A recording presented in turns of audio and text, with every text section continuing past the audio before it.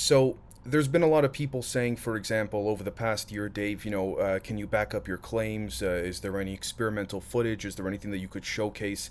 And I've always said that, again, I've very strongly considered doing that, but I would have to be very careful relative to the risks that I would be taking. Now, with that said, I'm very happy to announce today that we do have something very, very cool that we're going to be showcasing, mainly for the members first, and then it will go public.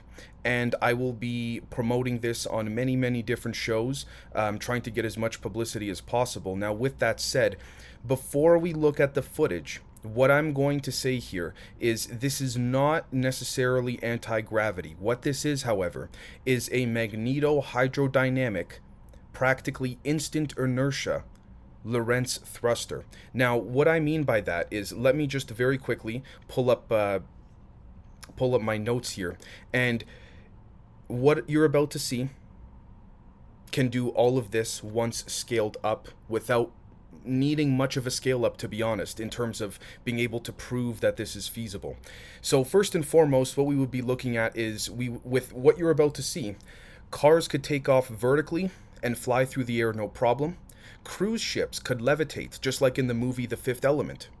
Space shuttles that could lift off the Earth without the help of rockets. Shuttles that could fly to Mars in, say, 5 to 10 days, not 9 months as NASA currently has stated. Ships that could attain near light speed velocities and travel to the nearest star system, for example, Proxima Centauri, in 4.5 years instead of 20,000 years. For example, scooters, hoverboards, things like this.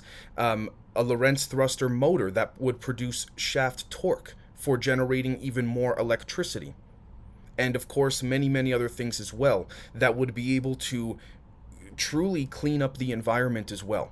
So with that said, let me close my my face here, and we are going to take a look at the footage itself. So what I'm going to do here is expand the footage very large, and we're going to take a look. So let us watch.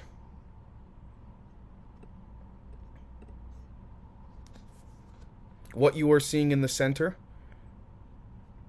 there we go, is an instant thrust inertia using a strong electromagnetic force mixed with some very simple concepts and some very specified conditions that have been completely ignored and removed from the public literature. Now, you may say, Dave, for example, are there superconductors involved? To that I will say, I'm going to be careful about what exact details are involved for now, because we will be releasing and announcing a new Patreon tier in order to discuss and establish all of that. I just need to be very careful as to the details disseminated at the moment. But for those that may be asking, for example, is this, for example, some type of Meissner effect of sorts or something like this, I'm not going to get into any of those details at the moment.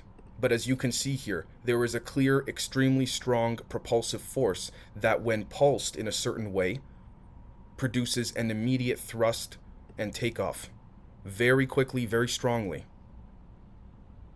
There we go. So again, this is not the only object we've been able to do that has been able to do this. I would not come out very confidently if I was not as confident as I am.